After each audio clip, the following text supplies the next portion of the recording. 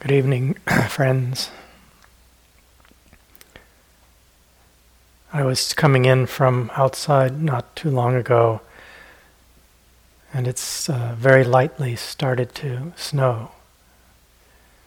And I could hear the snow falling. Very fine sound as it hit something, leaves, blades of grass, I'm not sure what. That soft sound. I was thinking what a blessing to be in a place that's quiet enough to hear snowfall.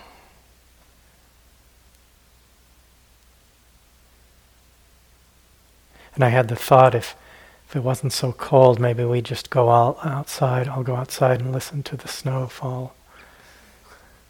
The eloquence of that far surpass anything I might say.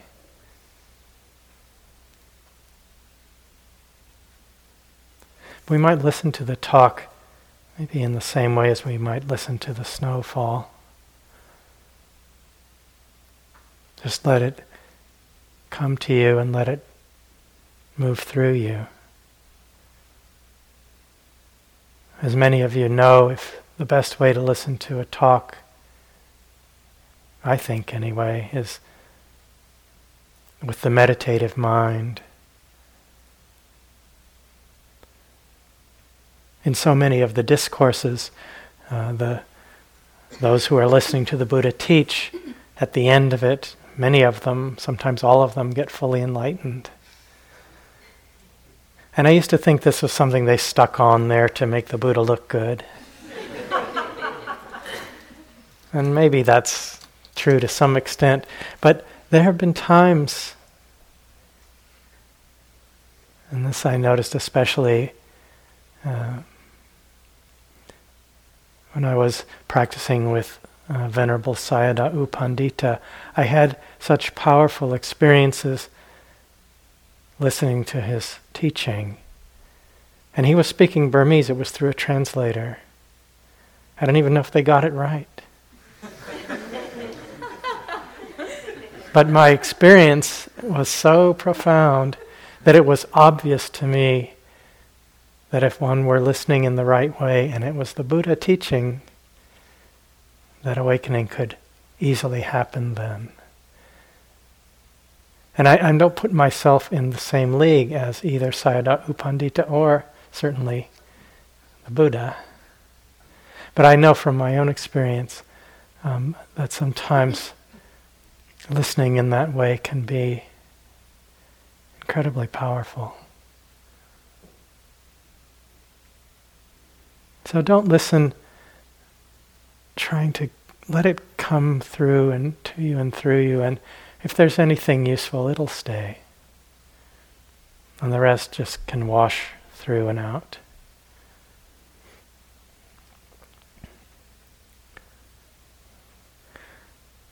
There's a book that I love, that I've loved for a long time, a Dhamma book called Heartwood of the Bodhi Tree.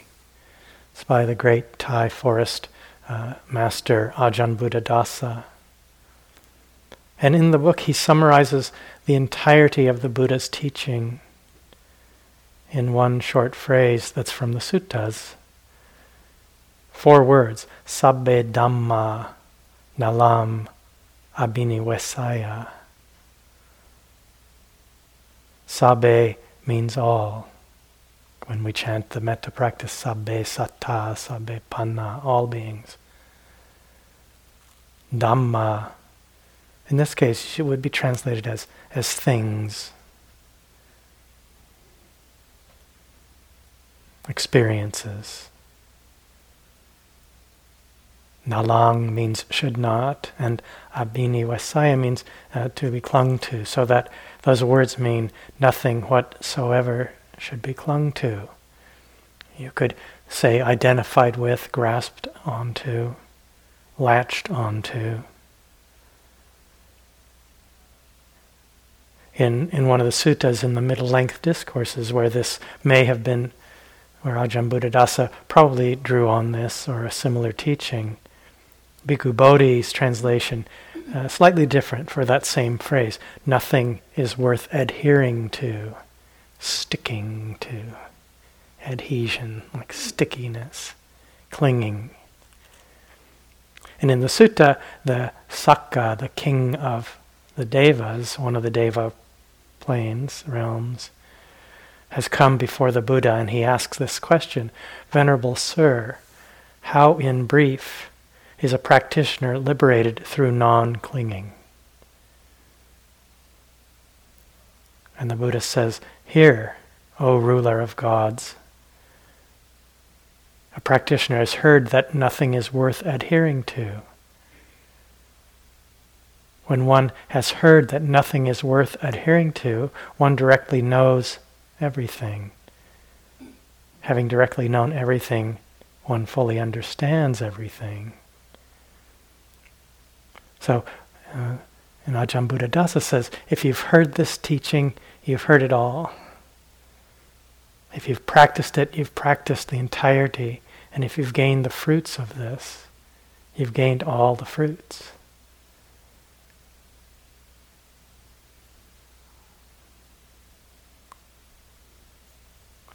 Joseph has something, I think he may have said it when he was here in part 1, but he often says that I think follows directly on from this.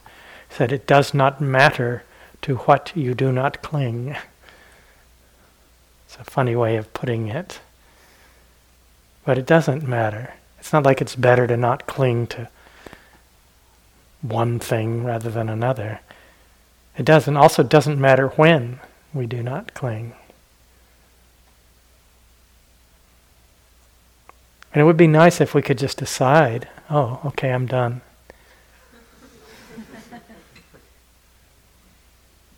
I'm done with clinging. And maybe in moments you might actually decide that. I don't know, let's try it for a couple of minutes right now. Just sit quietly, you don't have to change your posture. Let's just sit here and not cling to anything. Take a little poll afterwards, see what kind of luck any of you have had. Just sit quietly and don't cling. Don't latch on to anything.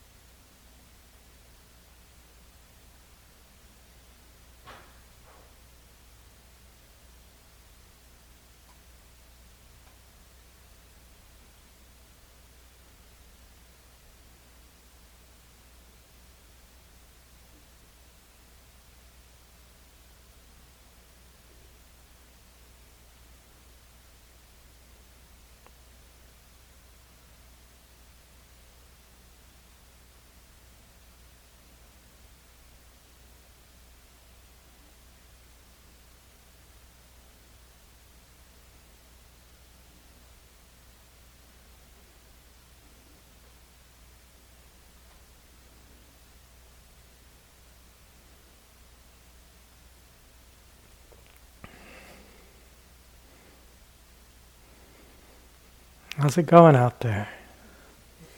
It's not that hard. It's a not doing.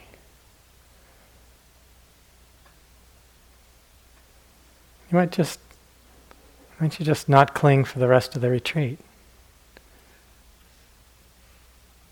Let's just do that. We won't need any more of these talks, it's just from now on.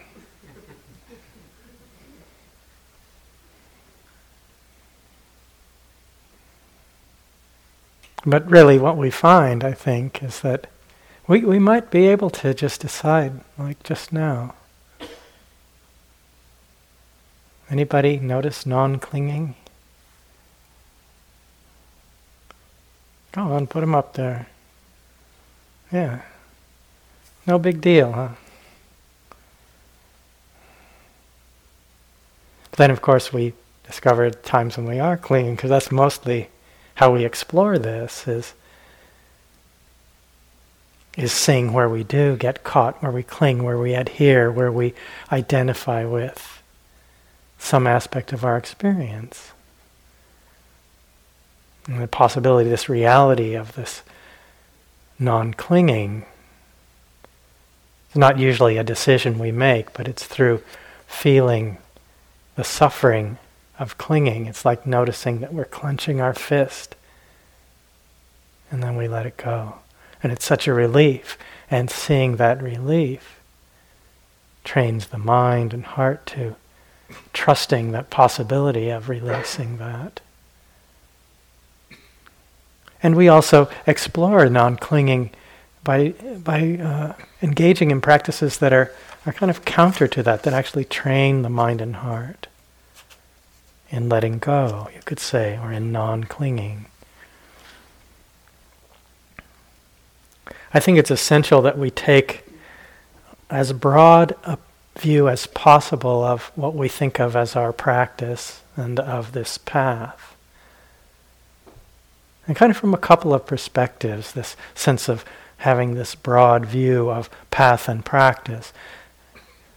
In terms of the things that we exclude in our momentary experience, say in meditation, what things fall outside of the practice, or do we hold as being in the way of it, as it's in the way.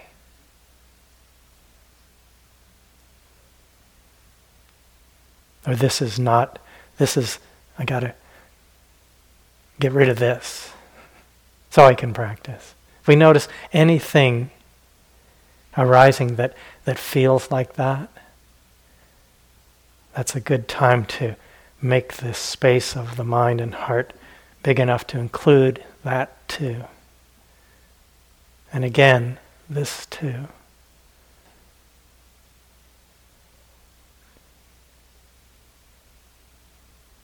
All of our clingings, all of our resistance.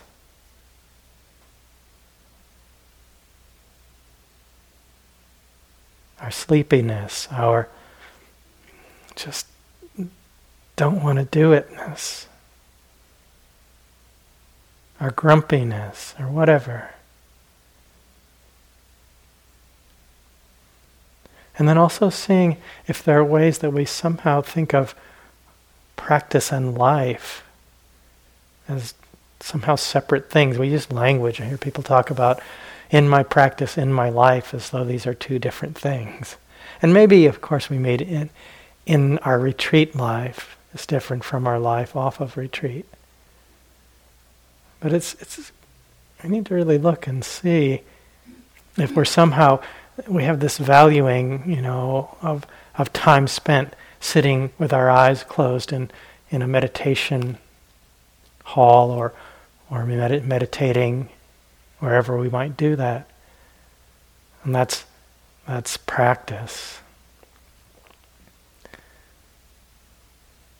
Being really careful if we're looking at things that way. And one way of seeing our practice, seeing this path, seeing that unfolding, that I think really counters this tendency to narrow practice down to just certain activities, is to see, understand, hold the path in terms of the perfection of the Paramis. And Dawn spoke about the Paramis earlier in the retreat. And in the story of the Buddha to be, the Bodhisattva, said that the Bodhisattva, perfected these qualities of the Paramis over countless lifetimes. I'll read the list of them in Pali and in English. So the first, usually, this is the way they're usually listed: dana, or giving; sila, ethical conduct; nekkhamma, renunciation; panya, wisdom; virya, energy or effort. Includes perseverance and courage in that; khanti, patience and forbearance; satcha, truthfulness; adhitthana, resolve; metta, loving kindness, friendliness; and upekkha, equanimity. And I think they're useful as a model for practice for this unfolding of the path. And they also function as kind of a description of the awakened mind. You could say they're developed as our practice unfolds. And when fully developed, when brought to this, you could say, fullness or perfection, then they're the expression of the awakened mind, the expression of the mind which is no longer under the sway or under the rule of the energies of greed, hatred, and delusion, and all the ways those energies show up.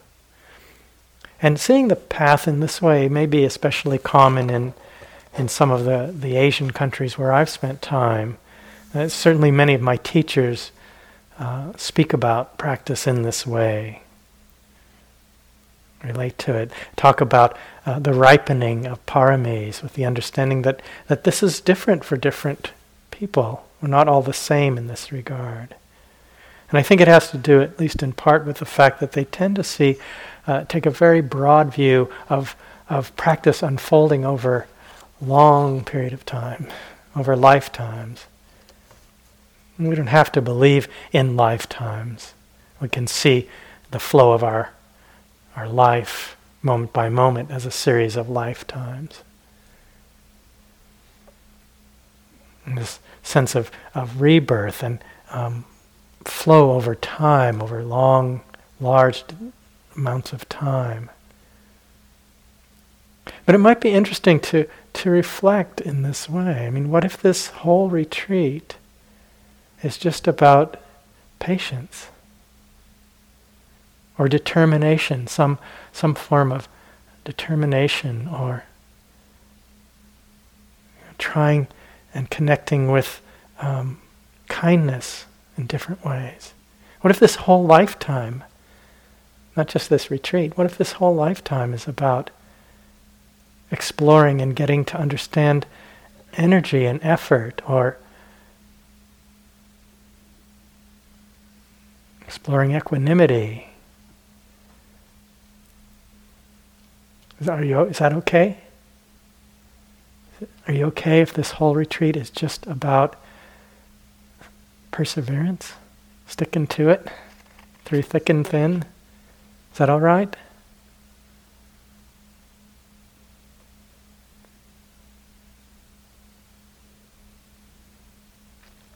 Sometimes we meet people where one or more of these qualities just seems like they come into life with it highly developed. Someone who's just very kind or generous or has a lot of energy.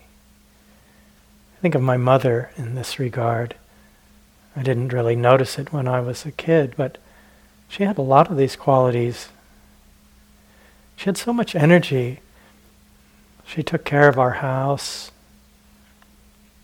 She did pretty much all the cooking. She worked and we had a beautiful garden, which is hard to do in southern Arizona. It's so dry and hot much of the year. She was a really good potter. Almost all the dishes that we used on a daily basis she made. And she was part of a cooperative arts and crafts gallery as part of her interest in ceramics. And so the people who put their stuff there also worked and ran the place. She did that. And she made most of her own clothes. She did all this volunteer work, delivering meals for people who were homebound and didn't have a lot of support, and teaching. She had friends and she had time for them. She raised 4 kids, taught nursery school at a certain point. I mean, it's impressive talking about it. And it wasn't like a big deal. It was just my mom, right? She just did it. There wasn't this compulsion or strain or just the way she was. I think holding this vision of our practice, the spiritual life, as this process of the ripening of the paramis is so helpful because of this ability to expand the breadth of what we think of. as our practice. And cuts through our tendency to be judging and assessing and looking for evidence of progress and all the comparing and the projections and looking, is it working? Am I doing it right? Am I getting it? Whatever it is. Everyone else seems to be getting it. What if they get it all? There's none for me to get. Everybody already got it. And we judge our experience and we judge ourselves based on our perception of that experience.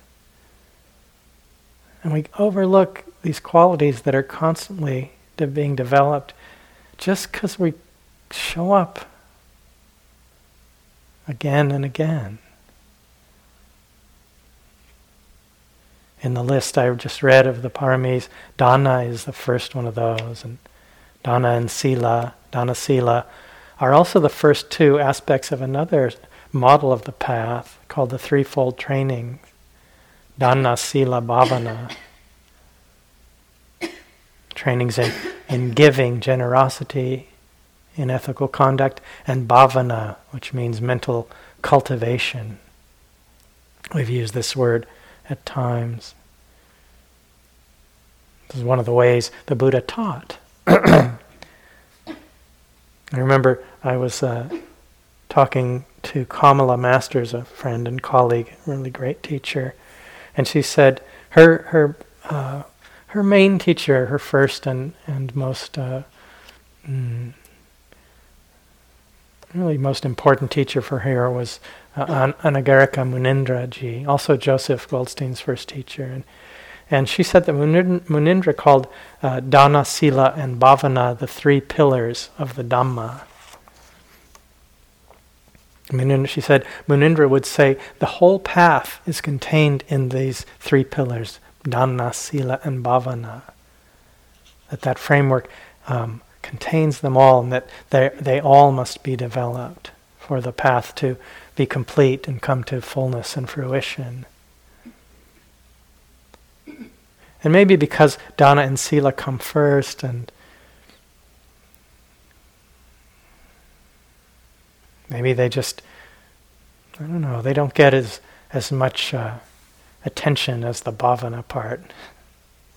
We tend to see them as preliminary or something we sort of maybe do and get them in place, and then we do the real thing, and we focus on this mental cultivation, on the meditation practices, as though that's the real thing, and as though somehow it's linear, and you do these ones and then you get to the real deal. Which I think is a mistake and very narrow, limiting way of looking at this, at these three pillars. See, I like the image of these three pillars. A pillar sounds like a very strong thing, and three of them is a very stable thing. They need to be equally strong. In my experience, my understanding, my relationship to Dana, Sila, and Bhavana constantly being refined, and especially my appreciation for Dana and Sila. It's woven into the fabric of our practice at every stage and step. And its potential power in our lives, in the world, is really vast. And I think if we were to make Dana and Sila the focus, the main focus, the central focus of our practice, with this intention to really watch in the heart and mind and really try to understand, do it as an exploration, that we would find that the bhavana was brought along through that the whole path would arise, that we would inevitably develop the whole path. If I ever get to what I'm planned to talk about, which is some of this stuff, but I really want to talk about Dana,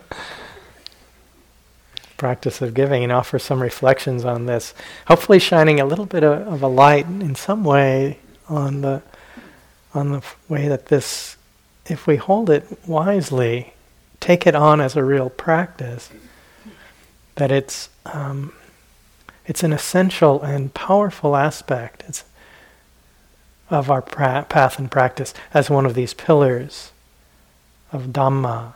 And it's a direct and powerful training in non-clinging, where I started the talk. This idea of liberation, freedom through non-clinging. In and of itself, it actually can be a practice of freedom. In one place in the suttas, the Buddha said that one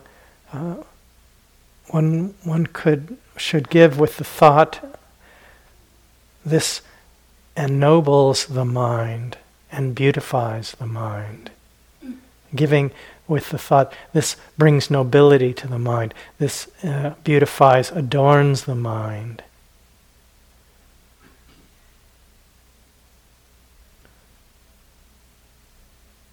An important consideration here that we give with this idea in mind, that we give with a certain kind of reflection and a certain intention.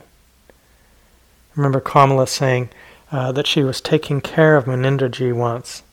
He lived with her at different times in her life for over years, and he was staying with her, and she was caring for him because he had some health concerns, and he spoke to her about her generosity in doing this, and said she could either give with wisdom or without wisdom.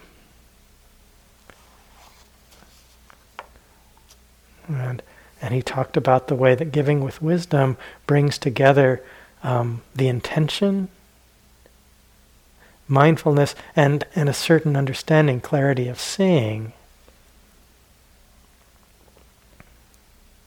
That we give with the understanding that this offering is for our benefit, that it is part of the path, part of the way to freeing the mind and heart. So we give as a pure act of benevolence and with an understanding that it's a support for the mind, that it ennobles the mind, that it's an aspect of freeing the mind and heart. We bring this to the fore in the practicing of giving. This is from Bhikkhu Bodhi. Giving has a particularly intimate connection to the entire movement of the Buddha's path. For the goal of the path is the uprooting of greed, hatred, and delusion, and the cultivation of generosity directly weakens greed and hate, while facilitating that pliancy, flexibility of mind that allows for the eradication of delusion.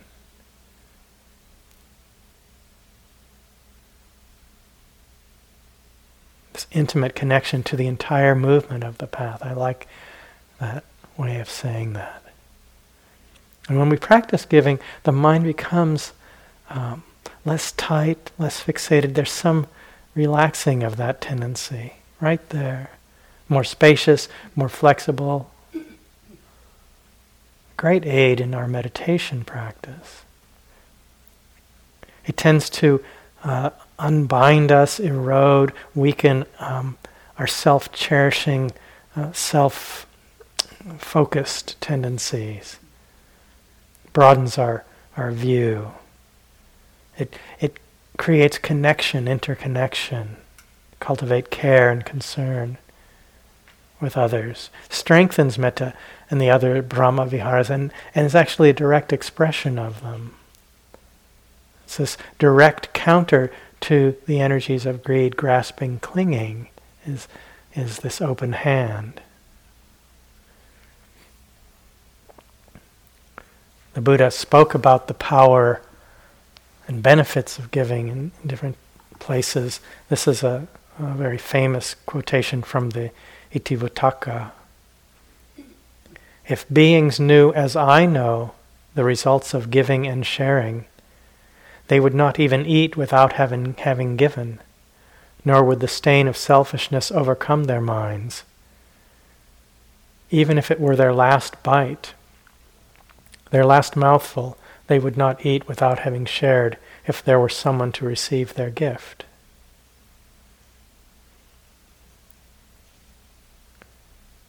I think quotations like this, they get repeated a lot, and there's some risk that they start sounding kind of like a cliche, or we lose the power and profundity of the words if we hear them too often.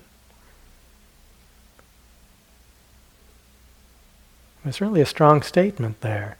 If beings knew as I know the power of this, they would not let any opportunity go by to practice.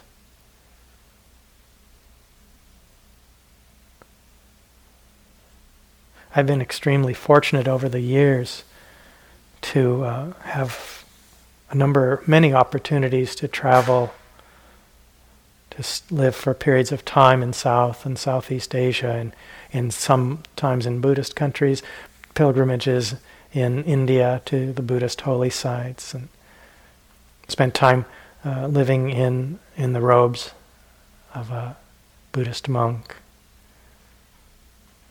And I think when I spent some extended periods in places where the practice of giving is woven into the culture in a way, in terms of it being seen as a practice, held in a little bit different way than we mostly find, than I had found in my life before then, at least. I began to really connect to the power of this practice, the potential of it. And I think it was especially maybe when I was on the receiving end of it. And it's not to say, when I speak about this, it's not to say that there's not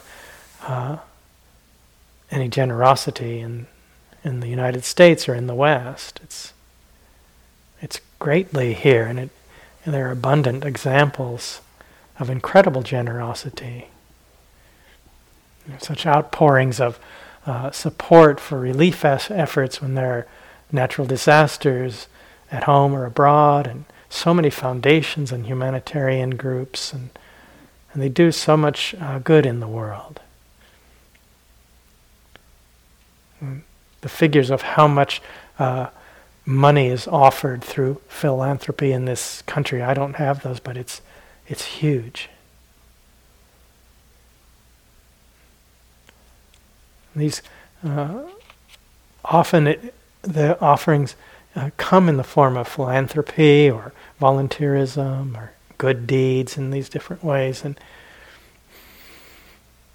and they do a lot of good, but they also sometimes reinforce a sense of separation at times, and a sense that giving is a good thing to do, and it's something we should do if we can, and to help others who maybe are less fortunate or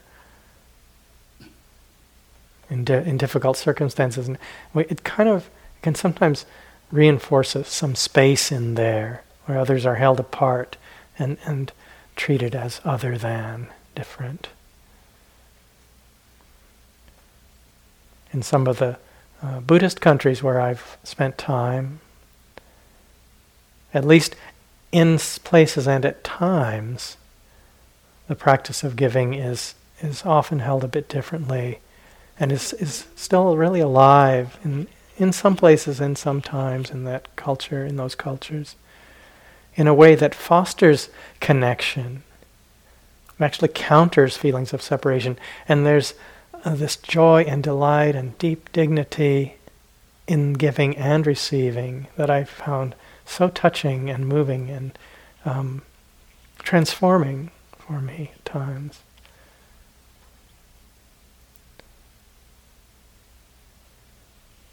I've spent a lot of time in Burma, Myanmar, over many, many years. Often go there for my own practice time. That's where I lived in robes. I have been part of some couple of, and lately one in particular, small humanitarian aid project there that I am part of with a few friends. We call it Metta in Action.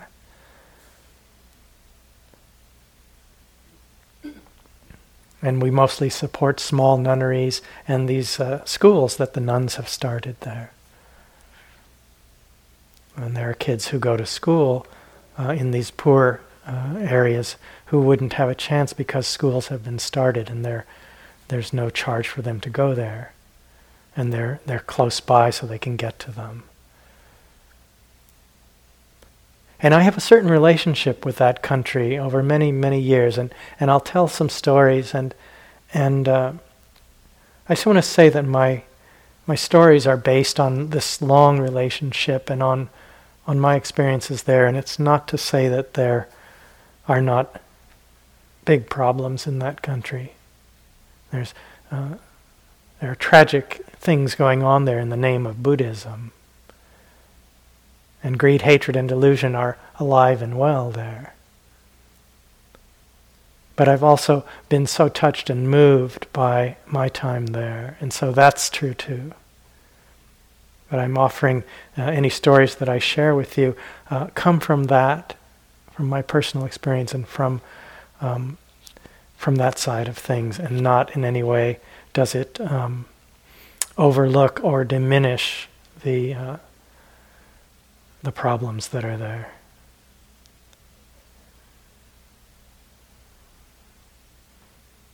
But I'm so struck every time I go, I'll be going this winter,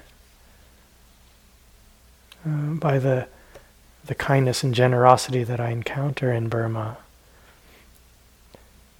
And in the meditation centers where you can go to practice, there is no charge to go there. There's never a charge. It's all completely run on donations, supported by the communities around there, people who value that.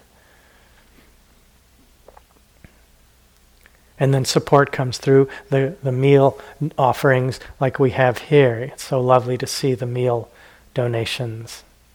That didn't used to be there. It started at some point. I don't know how long we've had the board up there where we can write a dedication and people offer the meals. It maybe happened, but it wasn't put out there in that way. We started it some time ago now. And that's how it is. And at the meditation centers, there's a big board, and they write the name of the donor. And in some places, especially certain times of the year, say during the rains period, especially, it's hard. They'll be all filled up way in advance. It's hard to get space. Even in some of these very big places. I remember a friend had gone to the Paok monastery to spend time in meditating during the rains, and it's big during the rains. I don't know, there were like 800 people there or something. I don't know, how many were there when you were there, Bhante? It can be like 1,000. Can get up to 1,000 or more. Yeah, monks only, and then there are others there too. And before he was going to ordain for the period, and he went to make a meal offering before he gave up all his lay things and his money, and it was full. All the meal donations were full for the whole rains period, and mostly from the people outside. I remember when I first was spending time at a small monastery in Upper Burma in the Sagaing Hills, which is one of I think maybe my favorite place in the world. And I wasn't used to this, and families would come, sometimes extended families or a lot of people from a small village would come to offer a meal to us. I was going to this retreat that I went to and also helped to manage, and then later on even to help teach a bit. It was a retreat that's been going on now since 1997. And it was taught by a beloved teacher of mine, Sayadaw U Lakana, who's passed away now. But it's taught by a Burmese meditation master and one or two Western teachers, kind of a fusion retreat, they call it. You get some of both, support from both a Burmese teacher and Western teachers. And these families would come. I remember going into the hall, and they'd be lined up, 20 people, having come and been probably up almost all night cooking, and they would sit and watch you eat. And having an audience while you're eating helps with, staying quite mindful.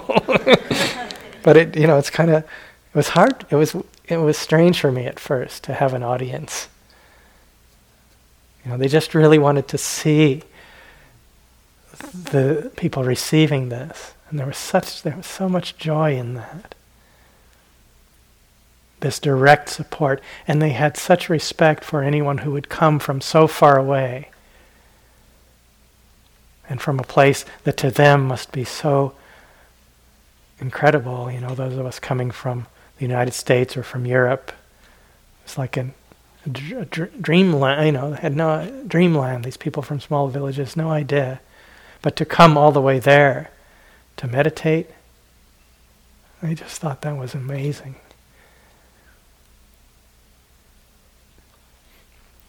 There are various examples of wise giving. One of these is giving with the clear understanding that these generous actions will bring benefit in the moment and benefit in the future. And this ties into the concept of merit or punya in Pali that's woven throughout the teachings. And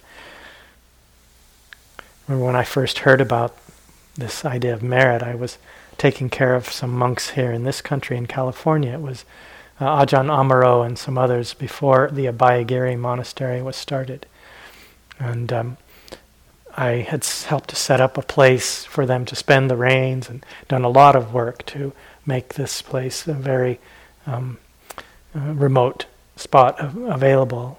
It was that time actually the land that became Abhayagiri was offered at that time. And so I had done a lot of work to make the place, and then I was staying there for the whole period to make sure there was food every day and help that retreat happen.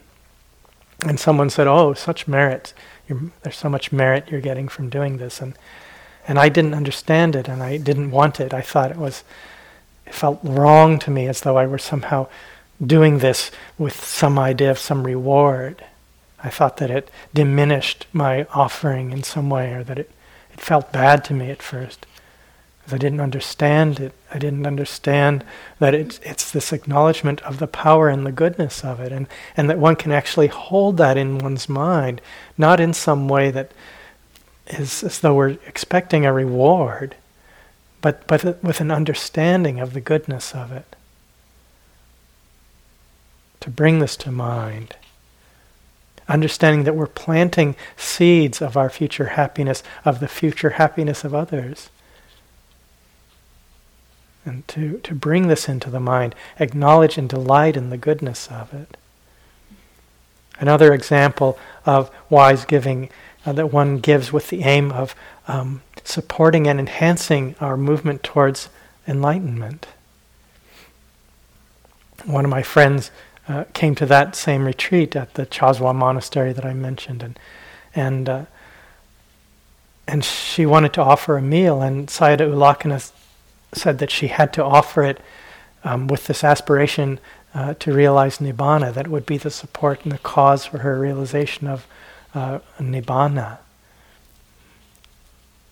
And had her repeat these words, which you repeat any time you make an offering in monasteries and nunneries. Idam me punyam, Nibbanasa pachayo hotu. May this merit of mine be the cause, condition for my realization of Nibbana. And it had never occurred to her that she would actually bring this into her heart and mind as a possibility, and to offer the meal with this, holding this idea in her mind. It was very profound for her to bring that into her heart, into her mind.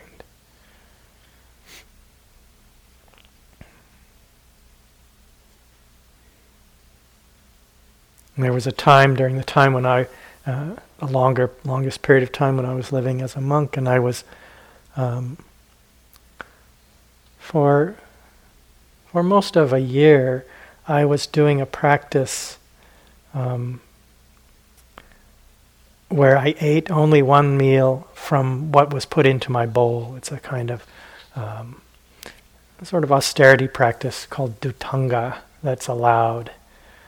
And so I was going on alms round. That's right livelihood when you're living as a monk, or actually an alms mendicant.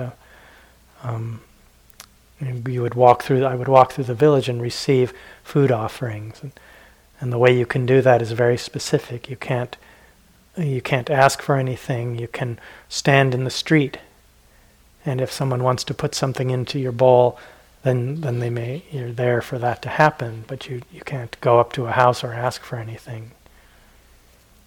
And it was so interesting to the different ways. Sometimes the offerings, there's people going on alms round everywhere, and sometimes people just plop a spoon of rice in the bowl, and it was very kind of matter of fact. But sometimes the way it was given was with such care and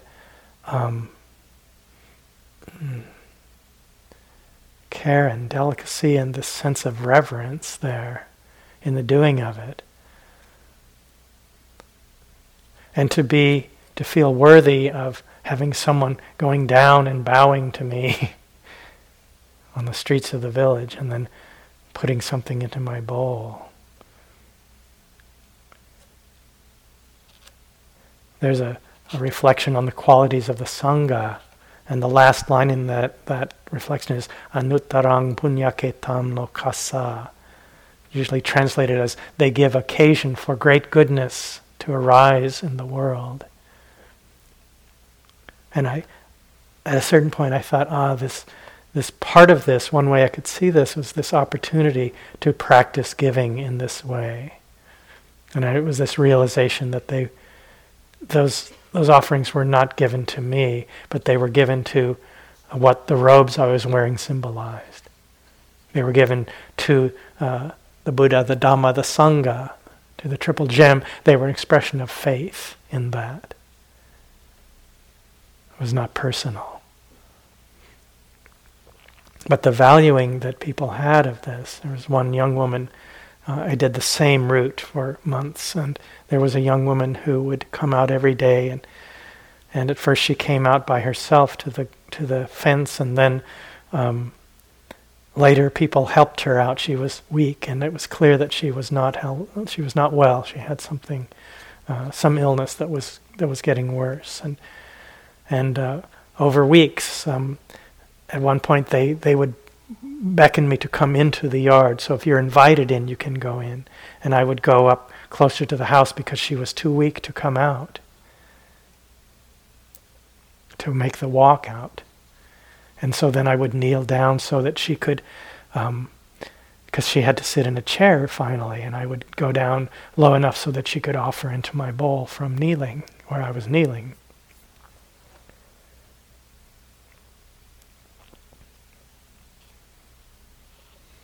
And then thinking of this time and telling the story brings these feelings up so freshly for me. One day she wasn't there, and I heard that she had passed away. But right up until she couldn't do it anymore, she wanted to make that offering. And the valuing of that, and to be worthy of receiving that. So this brings up a lot, and it's to receive well is really a practice and something worth exploring. And brought up so much at times like that. I had resources I could fall back on. This was a poor village. Some days I only got rice, and not very good quality rice. I had made a determination when I decided to live on alms. If I got anything other than rice, I would start doing that, and then I would do it from then on. And I got, that first day, I got rice and the tiniest little piece of papaya you've ever seen, a tiny sliver. And that was what I had. And some days, all I got was rice. And some days I got incredible outpouring of stuff. But to receive well, that's the other side of giving is receiving, and And it's our job to receive well sometimes. We can have unconscious attitudes around being the recipient of generosity.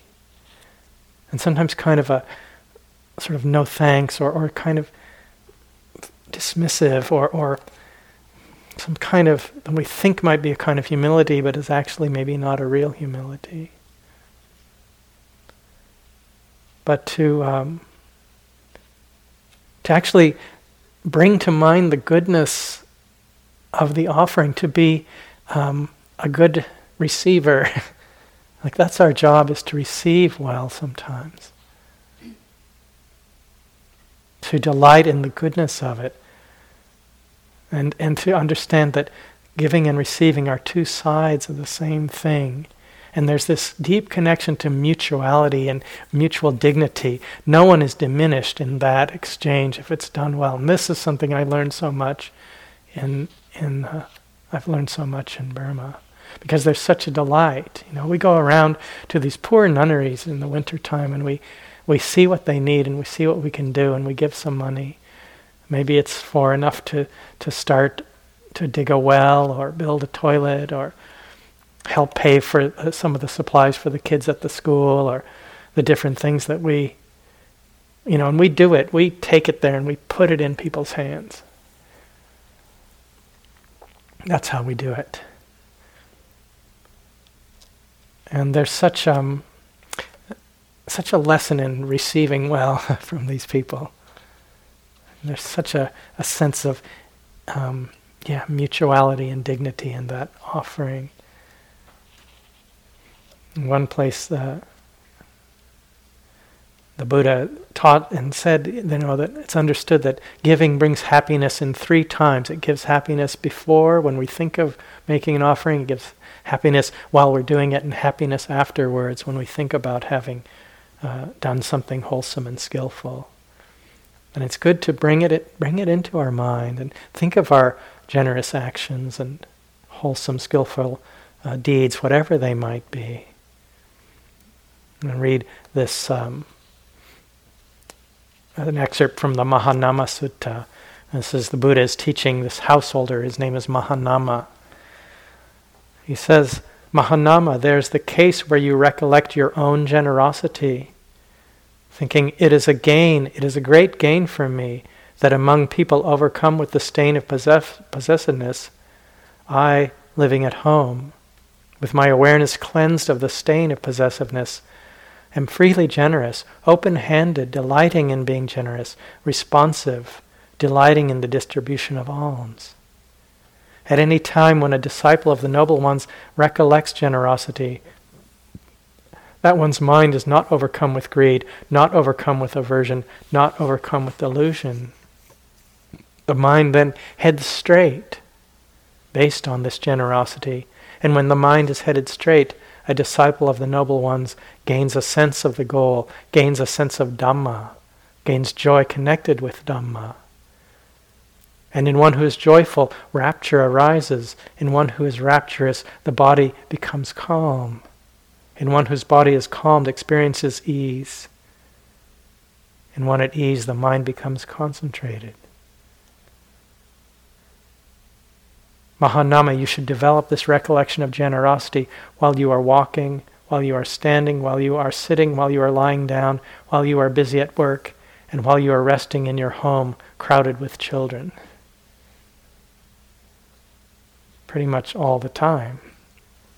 Develop this recollection.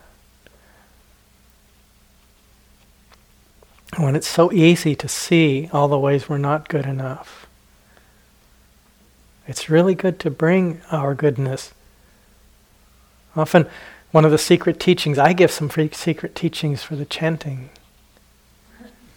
There was a question about secret teachings. If you come, sometimes there are secret teachings. One of them that I do is I really get people, I try to get you to bring to mind a sense of appreciation of the goodness of your practice for the day. To bring it to mind, and then to offer that. To dedicate that for the welfare, the happiness of a particular being or all beings. But to actually recollect it, not an assessment of how well you think it's going, but just an appreciation for making any effort at all.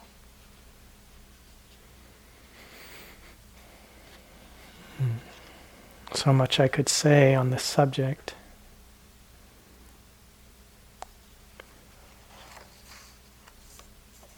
Giving develops within us this sense of inner abundance that's not based on some objective criteria of external wealth, but is the sense that we have enough to share.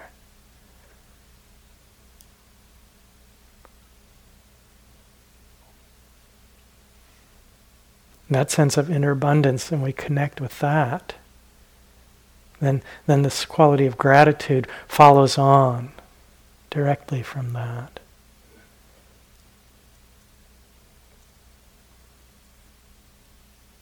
Appreciation.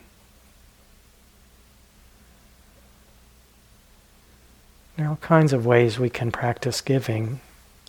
We might give materially when we can, when it's appropriate to do so. We can give of our time, our energy. Maybe we can teach or volunteer or do work in some communities. Or maybe just allowing someone to be who they are.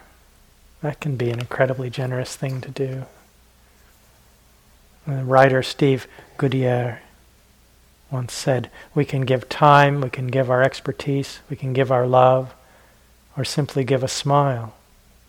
What does that cost? The point is, none of us can ever run out of something worthwhile to give. And it's said that the gift of the Dhamma surpasses all other gifts. And this is the gift that we are offering here through our practice. Every moment we're offering this gift. Whether we think about it or not, but it's good to think about it. It's good to bring it into the mind, into the heart. Do it with intention, with mindfulness, with care. We're giving the gift of the Dhamma in this way that we're planting these seeds of awakening in our own mind and heart, and through that, it's rippling out and we're planting it in the world. And there's no greater gift. And we can intentionally hold this. And I've suggested this, that we bring to mind, may this practice be my gift to the world. May my practice be an offering. May I practice for the benefit of others, for those who are not able, for all the reasons they might not be able.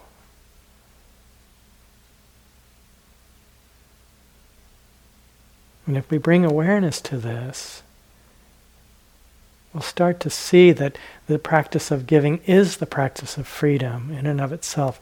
It's the same practice as the practice of non-clinging, of release, of letting go. So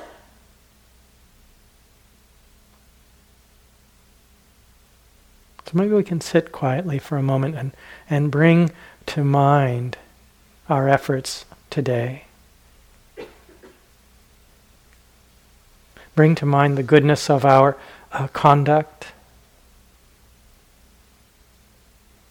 the beauty and power of our wholesome intention, and bringing to the forefront of our minds this movement towards understanding, valuing wisdom and love.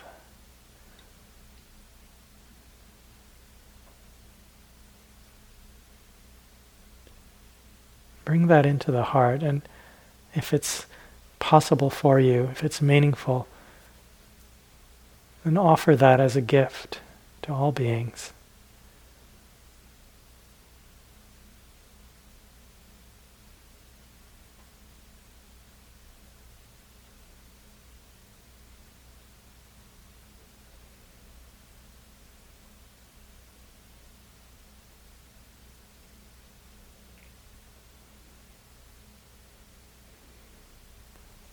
May all beings receive this goodness. May it be for their happiness, for their welfare.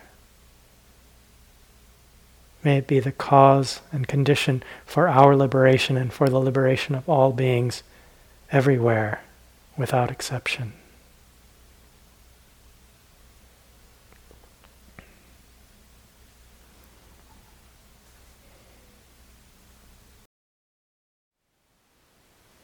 Thank you for listening. To learn how you can support the teachers and Dharma Seed, please visit dharmaseed.org/donate.